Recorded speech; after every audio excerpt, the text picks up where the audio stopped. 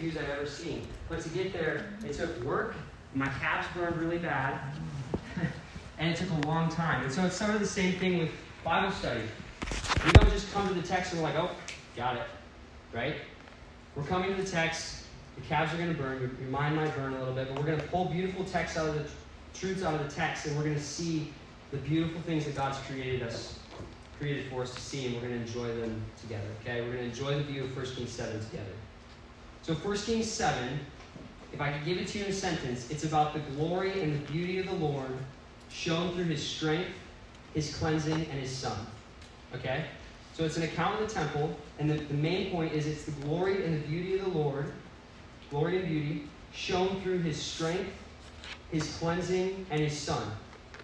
And the chapter opens with a little interlude on the building of Solomon's house. Okay? So JT preached last week 1 Kings 6 on the actual construction of the temple. Then there's a 12-verse little break, let's see, like a commercial break. Right? It's like, all right, Solomon built his house, and he built a house for his wife, Pharaoh's daughter. We have this break, and then that's 12 verses. Then we come to the next 39 verses, which is on the temple. So we know where we need to go now, to the 39 verses, wherever there's more content. We're going to see what's in this 39 verses. It's God's interior design of his house, basically. Right? They're meant to, when we look at interior design, it's meant to say something about the person living there. If I were to go into your room, I would see maybe trophies, or maybe your walls are painted your favorite color. Maybe not. Or maybe you have pictures of your family or friends in there. And by walking into your room, I could tell a lot about you probably. It's the same case here. So when we walk into God's house, which we're getting to do in this chapter, we're going to see a lot about God. We're going to see how God reveals himself to us. And so the temple here, again, it's meant to show God's glory and his beauty through the items within it. And if you read this text, we're not going to read the whole text because that would take me 30 minutes and then we'd be done here. But if you read the whole text, it's full of gold and flowers, magnificent architecture, and just so much beauty. It's hard to miss. And so for us, it's a fact. It's a fact that beauty and glory naturally attract us. We're naturally moved towards those things. The problem is, because of our fallen nature, we're often attracted to the wrong beauties, and we're attracted to the wrong glories. We were meant to chase God's glory, and we end up chasing fake glories. We were meant to chase God's beauty, and we end up chasing false beauties. We're beauty chasers and glory seekers, but it always ends up badly. And so as we're looking at the beauty and the glory of the Lord, ask yourself questions about those things, like, what kind of beauty are you chasing? Like, are you popping selfies for the gram all the time? Or do you dress so that the opposite sex is attracted to you in a wrong way? Trying to put yourself out there? Are you putting things before your eyes that you know you shouldn't? Are you obsessed with your looks? This is when beauty gets perverted. There's a problem then. You want beauty, and that's a good thing, but you've been sold a counterfeit if those are the things you're pursuing. Or are you a glory chaser? Is everything about you? Do you always have to have the last word? Do you always have to win the argument? Who do you think the most about? And if the answer to those you know is wrong, then you're chasing glory again, which is okay, and that's a good thing. It's what we were meant for, but you're chasing a counterfeit glory. You've been sold a counterfeit. So let's take a look inside the temple to see how it was decorated and to see what God is like. 1 Kings 7, verse 40. Here we go. Hiram, who's the man that Solomon hired to build the temple, Hiram, also made the pots, the shovels, and the basins, so all these utensils. So Hiram finished all the work that he did for King Solomon on the house of the Lord. The 2 pillars, the 2 bowls of the capitals that were on the tops of the pillars, and the 2 lattice works to cover the 2 bowls of the capitals that were on the tops of the pillars. So he's built up these 2 pillars, and he's decorated the top of them so far. And he made 400 pomegranates. That's crazy. This guy must have taken a long time doing this. He made pomegranates for the 2 lattice works, 2 rows of pomegranates for each lattice work to cover the 2 bowls of the capitals that were on the pillars. So he's decorating them. The 10 stands and the 10 basins on the stands, and the 1 sea, and the 12 oxen underneath the sea. Okay, so far, he's made these 2 giant pillars, which we'll talk about in a second. And he's decorated them, he's beautified them. And then he makes a sea, imagine like a giant bathtub, but like maybe the size of a swimming pool or something. It's a huge bathtub. And they're set on top of these oxen. They're like bronze oxen. Now verse 45. Now the pots and the shovels and the basins and all these vessels in the house of the Lord, which Hiram made for King Solomon, were of burnished bronze. There we go. In the plain of the Jordan, the king cast them, in the clay ground between Succoth and Zarephath. And Solomon left all the vessels unweighed. He didn't weigh them because there were so many of them. You would think they made a ton of them, so it would have taken a long time to make them. You would have thought they would just weigh it, but no. The weight of the bronze was not ascertained. And so verse 48. So Solomon made all the vessels that were in the house of the Lord, the golden altar, the golden table for the bread of the presence. Remember that one, the golden table. The lampstands of pure gold, 5 on the south side and 5 on the north before the inner sanctuary, the flowers, the lamps, and the tongs of gold, the cups, snuffers, basins, and dishes for incense. Remember the dishes for incense as well. And fire pans of pure gold, and the sockets of gold for the doors of the innermost part of the house, the most holy place, and for the doors of the nave of the temple. Verse 51. Here's the completion of the temple. Here we go. Thus all the work that King Solomon did on the house of the Lord was finished. And Solomon brought in the things that David his father had dedicated, the silver, the gold, and the vessels, and he stored them in the treasuries of the house of the Lord. That's the word of the Lord. And it is good. You see what I mean by it being a little bit of a trek. But we're going to get to the top and we're going to see a beautiful view. Okay? The pillars, first of all. Those 2 pillars that I mentioned to you stand for the strength of the Lord. When we're looking at how does the inside of God's house show us who he is or reveal to us who he is, it shows us the strength of the Lord, these 2 pillars. So if you were to read the account earlier, it says that the 2 names of the pillars, he actually named them, is Boaz and Jachin. Boaz and Jachin. Strange names for us, but they have a good meaning.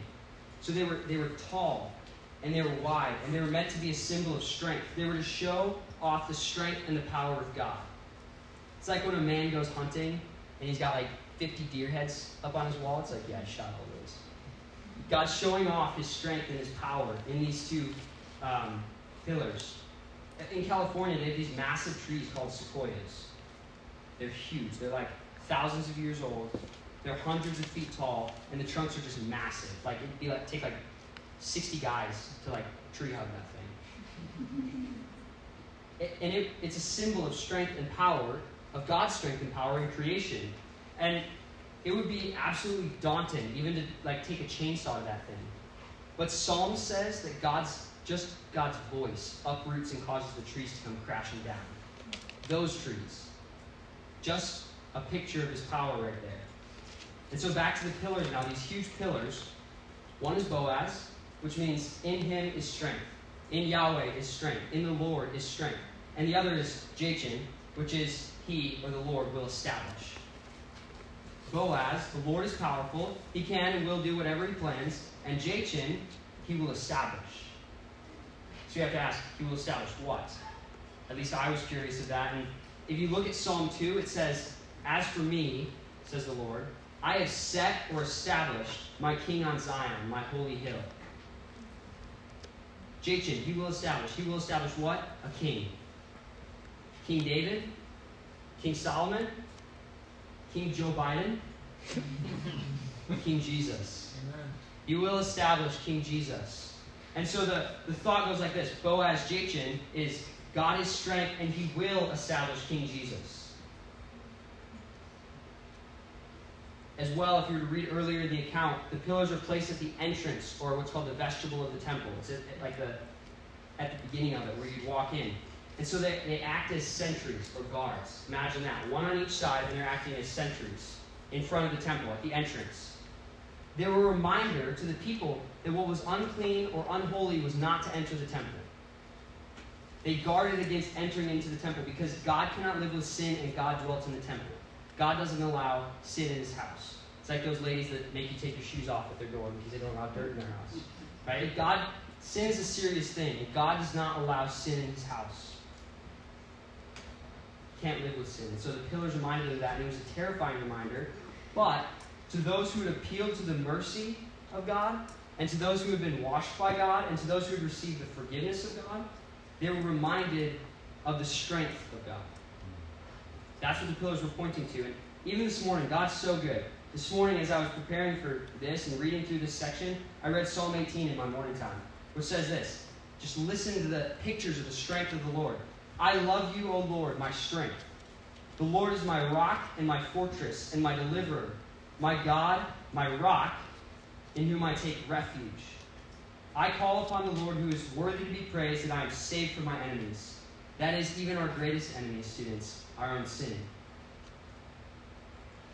And so the pillars established a refuge or a hiding place of the Lord to run from the enemies and to hide in. So where do you go when your enemies are coming? What's your refuge? I've often found refuge in the Lord, and it is sweet. If you have the strength of these pillars and the strength of the Lord. I've found refuge in the Lord, but there's a nasty cycle that we go through sometimes as humans, even as believers. And the cycle goes like this. You take refuge in your friends, or your crush, or your job, or your sports, or your family, and then the roof will collapse on you every single time. And you'll be beaten down again and again. You'll try to grab for something that's not the Lord, and it's not going to work. And so, that is a ruthless cycle, and I do not want that for any of you. And I went through that, and I found refuge in the Lord. But look at these pillars now that God's decorated his house with. And see the strength of the Lord. The reason why you're fearful, the reason why you're anxious all the time is because you haven't seen the strength of the Lord. Because you don't see the Boaz and the Jachin of the Lord. That he will establish King Jesus. And that he is strong. You're putting something else in God's place, and you're coming and worshiping it, and you're bowing down to it. And that's why you're anxious, and that's why you're fearful. Because nothing is as strong as God. And so, in a time of trial, run to the Lord. Take refuge between Boaz and Jachin, the strength of the Lord. And he will prove faithful. God will always hold you fast. So there's the pillars. Now what about this big bathtub that I mentioned? This big sea.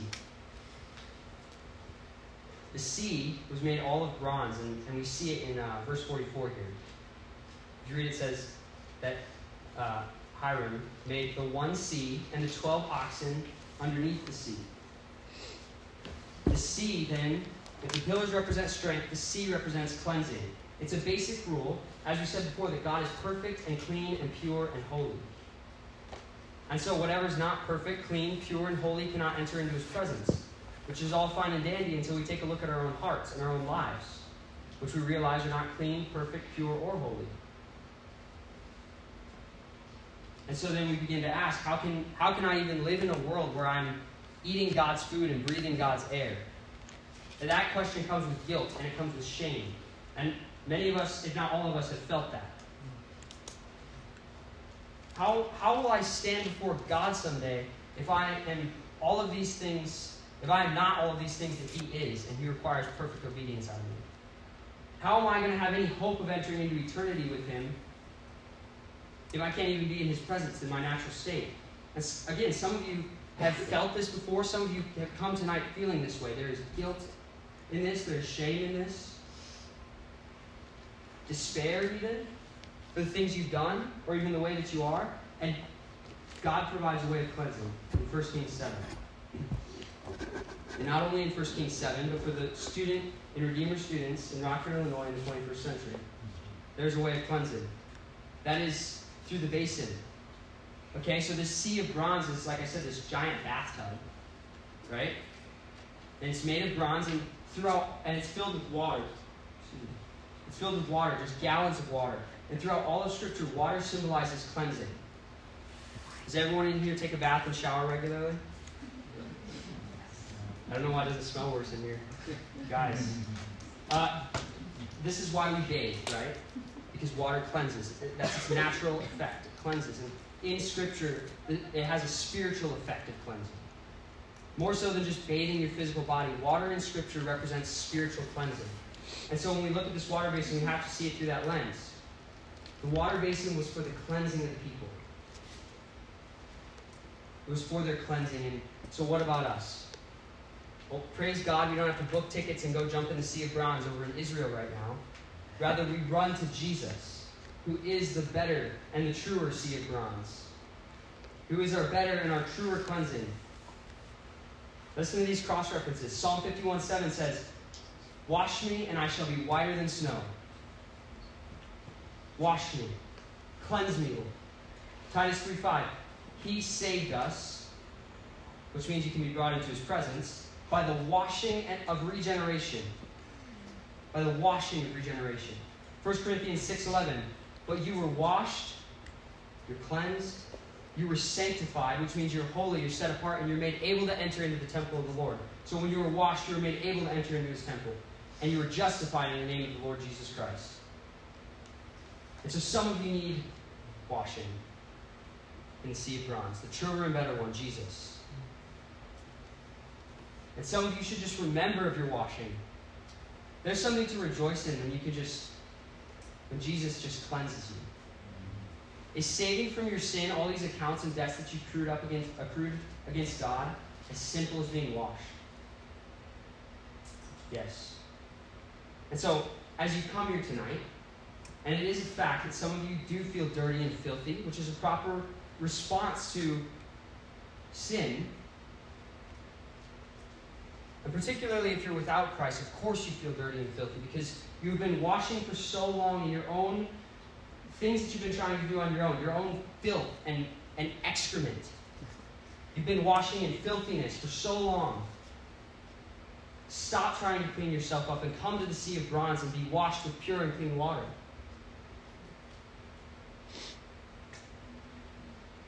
Come bathe in this water. Come to Jesus Christ. All that you do is come and He will do the washing. And so that's the basin, and then under the basin there's a stand. It's like these decorative bowls. It's really cool. The bowls in the temple were symbols of sacrifice. So in a temple context, the bowls represent sacrifice. And so the significance of the bowls under the water is to show by what means we can be washed. Because God would be an unjust God if He took sinners and He was just like, sprinkle water on them and He's like, all right, we're good. But rather, He takes the sin of the sinner and He places it on a sacrifice. And He puts both the sin and the punishment on them. And so in the picture of the bowls, what they would do in the temple is they would place the sins of the people onto the bowl, and then they would sacrifice the bowl so that the bowl experienced the punishment that the people should have experienced. And so the sin is transferred to the sacrifice. Jesus, again, you can find this in Hebrews, I'll read it in a second. Jesus is also a better sacrifice than any bowl. Not only is Jesus a better cleansing for you, but He is a better washing with blood for you. Hebrews 9:12-14, I'll just read it for you. It says, He, Jesus, entered once for all into the holy places. How? Not by means of the blood of goats and calves, but rather by means of His own blood. Amen. That is, Jesus shed His own blood to enter in before God, thus securing an eternal redemption for you specifically. For if the blood of goats and of bulls and the sprinkling of defiled persons with the ashes of a heifer sanctify or make holy or make pure again for the purification of the flesh, how much more will the blood of Christ, who through the eternal Spirit offered Himself without blemish to God? If bulls and goats counted as sanctifying the people, if their blood counted as that, how much more than God's very blood? The blood of God Himself was shed so that you could be washed with it. And this is... Some of you imagine that your sins are not really taken from you. Some of you who have truly repented and have faith in Christ, imagine that your sins have not actually been taken from you, that you've not actually been washed. And you struggle with this assurance all the time. But if the blood of Jesus was shed on your account to wash you, then you cannot have any greater cleansing. And you have the hope of going into the Holy of Holies before God someday and being in the presence of God. Because the perfect sacrifice was shed for you. Again, God's very blood shed for you that seals you completely. Amen. So this is the Sea of Bronze. The basin and the bowls. The Sea of Bronze. Washing in Jesus, the best sacrifice. And the only sacrifice. And I was thinking about this concept of the sea, and I think this would represent something for the Israelites. If you've ever stood on the seashore, on the beach, or maybe even like Lake Michigan or something, somewhere where it's endless water, right? You look out, you can look on both corners, and it just looks endless on the horizon. The water goes on forever. It just carries on. It's boundless. God's grace for you who are in Christ is the same. It'd be better for you to try to drink up the Atlantic Ocean than to run out of God's grace for you, because you've been washed. That's the Sea of Bronze. And so we've seen the strength and we've seen the power of God in the pillars, and we've seen the way to be cleansed in the sea. But now there's one final thing to look at: the tools in the temple. You notice how I said to take note of the bread table? The table of the bread of the presence, that's what it's called. And also the incense dishes. Both of them are so important. And if you haven't guessed it yet, they do point to Christ. And so the bread table, what about that? That was the table that the bread of the presence was kept on. Just specifically, like sanctified bread was kept there. And Jesus himself refers to this bread. A lot of these things we have to draw from the Old Testament and go, oh, Jesus fulfilled this specifically. Jesus says, I fulfilled this one. In John 6:33-35, for the bread of God, he says this, for the bread of God is he who comes down from heaven and gives life to the world. And all the disciples around him, classic, not getting it, say, Sir, give us this bread always. And Jesus said to them, I am the bread of life. Whoever comes to me shall never hunger again. Have you tasted the bread of life? You will never hunger again. And we actually miss this so often because bread is not as big a part of our culture as it was in those days in the ancient world. Bread meant life. Bread meant nourishment, and it meant life in the ancient world. That was their diet, pretty much. They pretty much ate bread and drank wine. Not too much. But bread meant life. And so, when we miss the importance of it so often, it's Jesus fulfills. Jesus gives life. That's what he's saying. He's saying, I not only give you life, but I nourish you. And so, what's the application for Redeemer students in the 21st century? Jesus satisfies as the bread of life. The reason that you looked at porn again this week is because you're not satisfied in the beauty of Jesus Christ. Take of the bread of life. Be satisfied. Stop rolling around in the mud with a pagan makeup. Be satisfied in Christ. You're starving. Eat of the bread of life. Or how about you look for affirmation in other people? That almost anyone can't get out of that one in this room. You're looking for affirmation in other people. You're looking to be affirmed by them and accepted by them. Why? Because you're not satisfied with yourself. We shouldn't be trying to be satisfied with yourself in the first place. Rather, be satisfied with the bread of life. Take and eat of the bread of life and be satisfied. Finally, every other bread is moldy. Take the bread of life. Be filled. He's the bread of life. Jesus Christ is the bread of life that sits on the bread of the table of the bread of presence. He fills, he nourishes, he gives life, and I promise you, students, I promise you will not go away hungry from Jesus. And now the incense, finally. Incense. It only mentions the dishes of the incense. In another place it mentions when they're building the tabernacle about how they made the incense. It's earlier on in Exodus. But it's this idea of a fragrance, an aroma, a sweet or a good smell. Maybe your favorite cologne. Think of good smells. Like going to Yankee Candle and just popping the lids off the candles, and you know how you have to smell everyone, and the workers are like, what are you doing? Or you're driving past Chick-fil-A, not on a Sunday, and you smell the fresh fry in those waffle fries. Aroma, fragrance. So, the incense tools are made for the use of the temple, and in ancient times the sacrifices would be conducted and they would burn meat, or they would burn incense. And the idea was it would raise up to God as an offering to him. And the thought would be like God enjoys the smell of it, sort of. Like we would enjoy the smell of it. And so they would want God to be pleased with it, either cooking meat or incense. But if you think about it, the only thing that God's pleased with is his own standard of holiness and righteousness. And so the only thing that can actually please God is God himself. So it takes God coming down to die in order to please God. It takes the sacrifice of God himself to please God. You get the picture? And so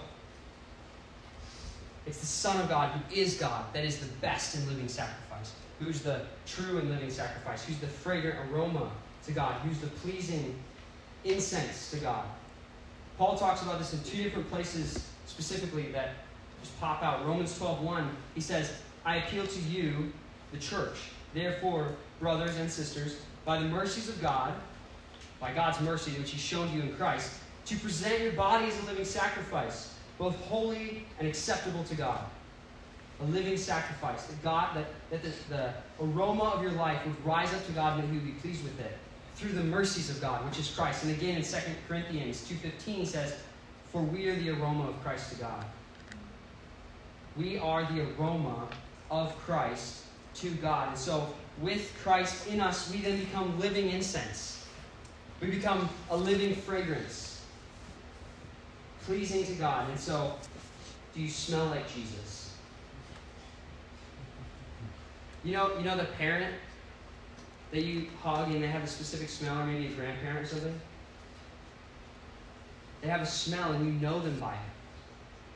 Do you smell like Jesus in your life, in your work ethic in school, in the way you treat your parents, in the way your conversations with your friends? Do you smell like Jesus? The things you're doing, are they a pleasing fragrance and aroma to God? The idea of fragrance and aroma should stir us out of spiritual stupor. You were made and intended with the purpose to smell like Jesus. And if you don't, that should awaken you out of spiritual stupor. Out of the goodness and the grace which he's shown you, which is really the best part of this. Is that the aroma, if you notice that Paul talks about, he says, you're a living sacrifice by the mercies of God. And again he says, a pleasing aroma of Christ to God. So you're not even really the pleasing aroma. It's Christ in you. Like those candle filters you plug into the wall, and you've got to put the good smelling stuff in it first before it does anything, right? It's Christ in you, which rises as a pleasing aroma to God if you are a believer. So that's the key to the fragrance. Jesus gets to smell good. Gets to be pleasing to God the Father. And if he's yours, brothers and sisters, if Jesus Christ is yours, he's not only a pleasing fragrance to God, but he ought to be the most pleasing fragrance to you. When you read of him in the pages of Scripture, when you see Christ in a brother or sister, that's a pleasing fragrance. Jesus, in his beauty and his glory, to go back to that concept, is all that should fill you up. Anything else will not work.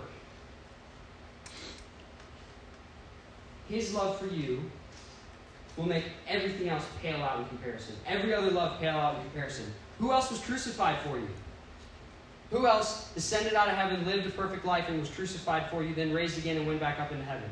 If you can answer any other name than Jesus, quite interesting. Even the most intimate human relationship of marriage is just a shadow of the love between Christ and the believer. It's just a shadow. Again, we're talking about incense, enjoying the fragrance of him. The world sets up so many illusions of beauty for you. So many of them. Of beauty and glory, calling you in. The world's good at marketing death. Give them all up for the beauty and the glory of God.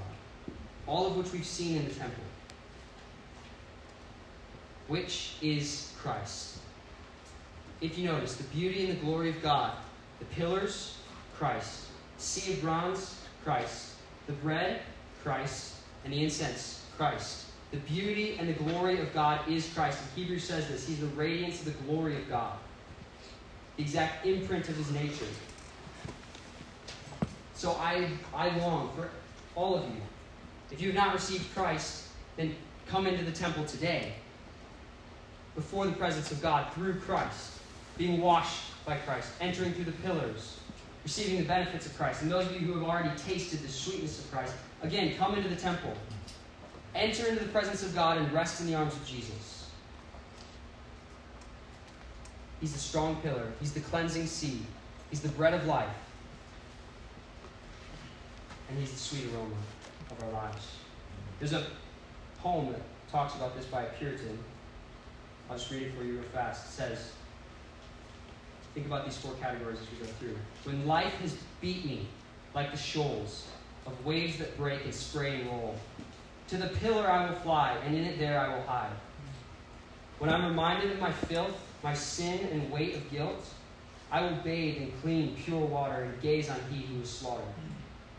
When I seek some other food to fill my need and lift my mood, I will taste the bread of life and forget all other strife.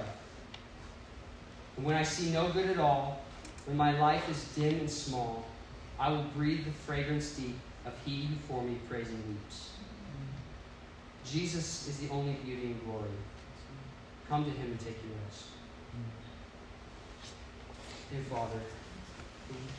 Father of our Lord Jesus Christ, and the Father of many of us in here, thank you for your beauty and your glory, which draws us in, even when we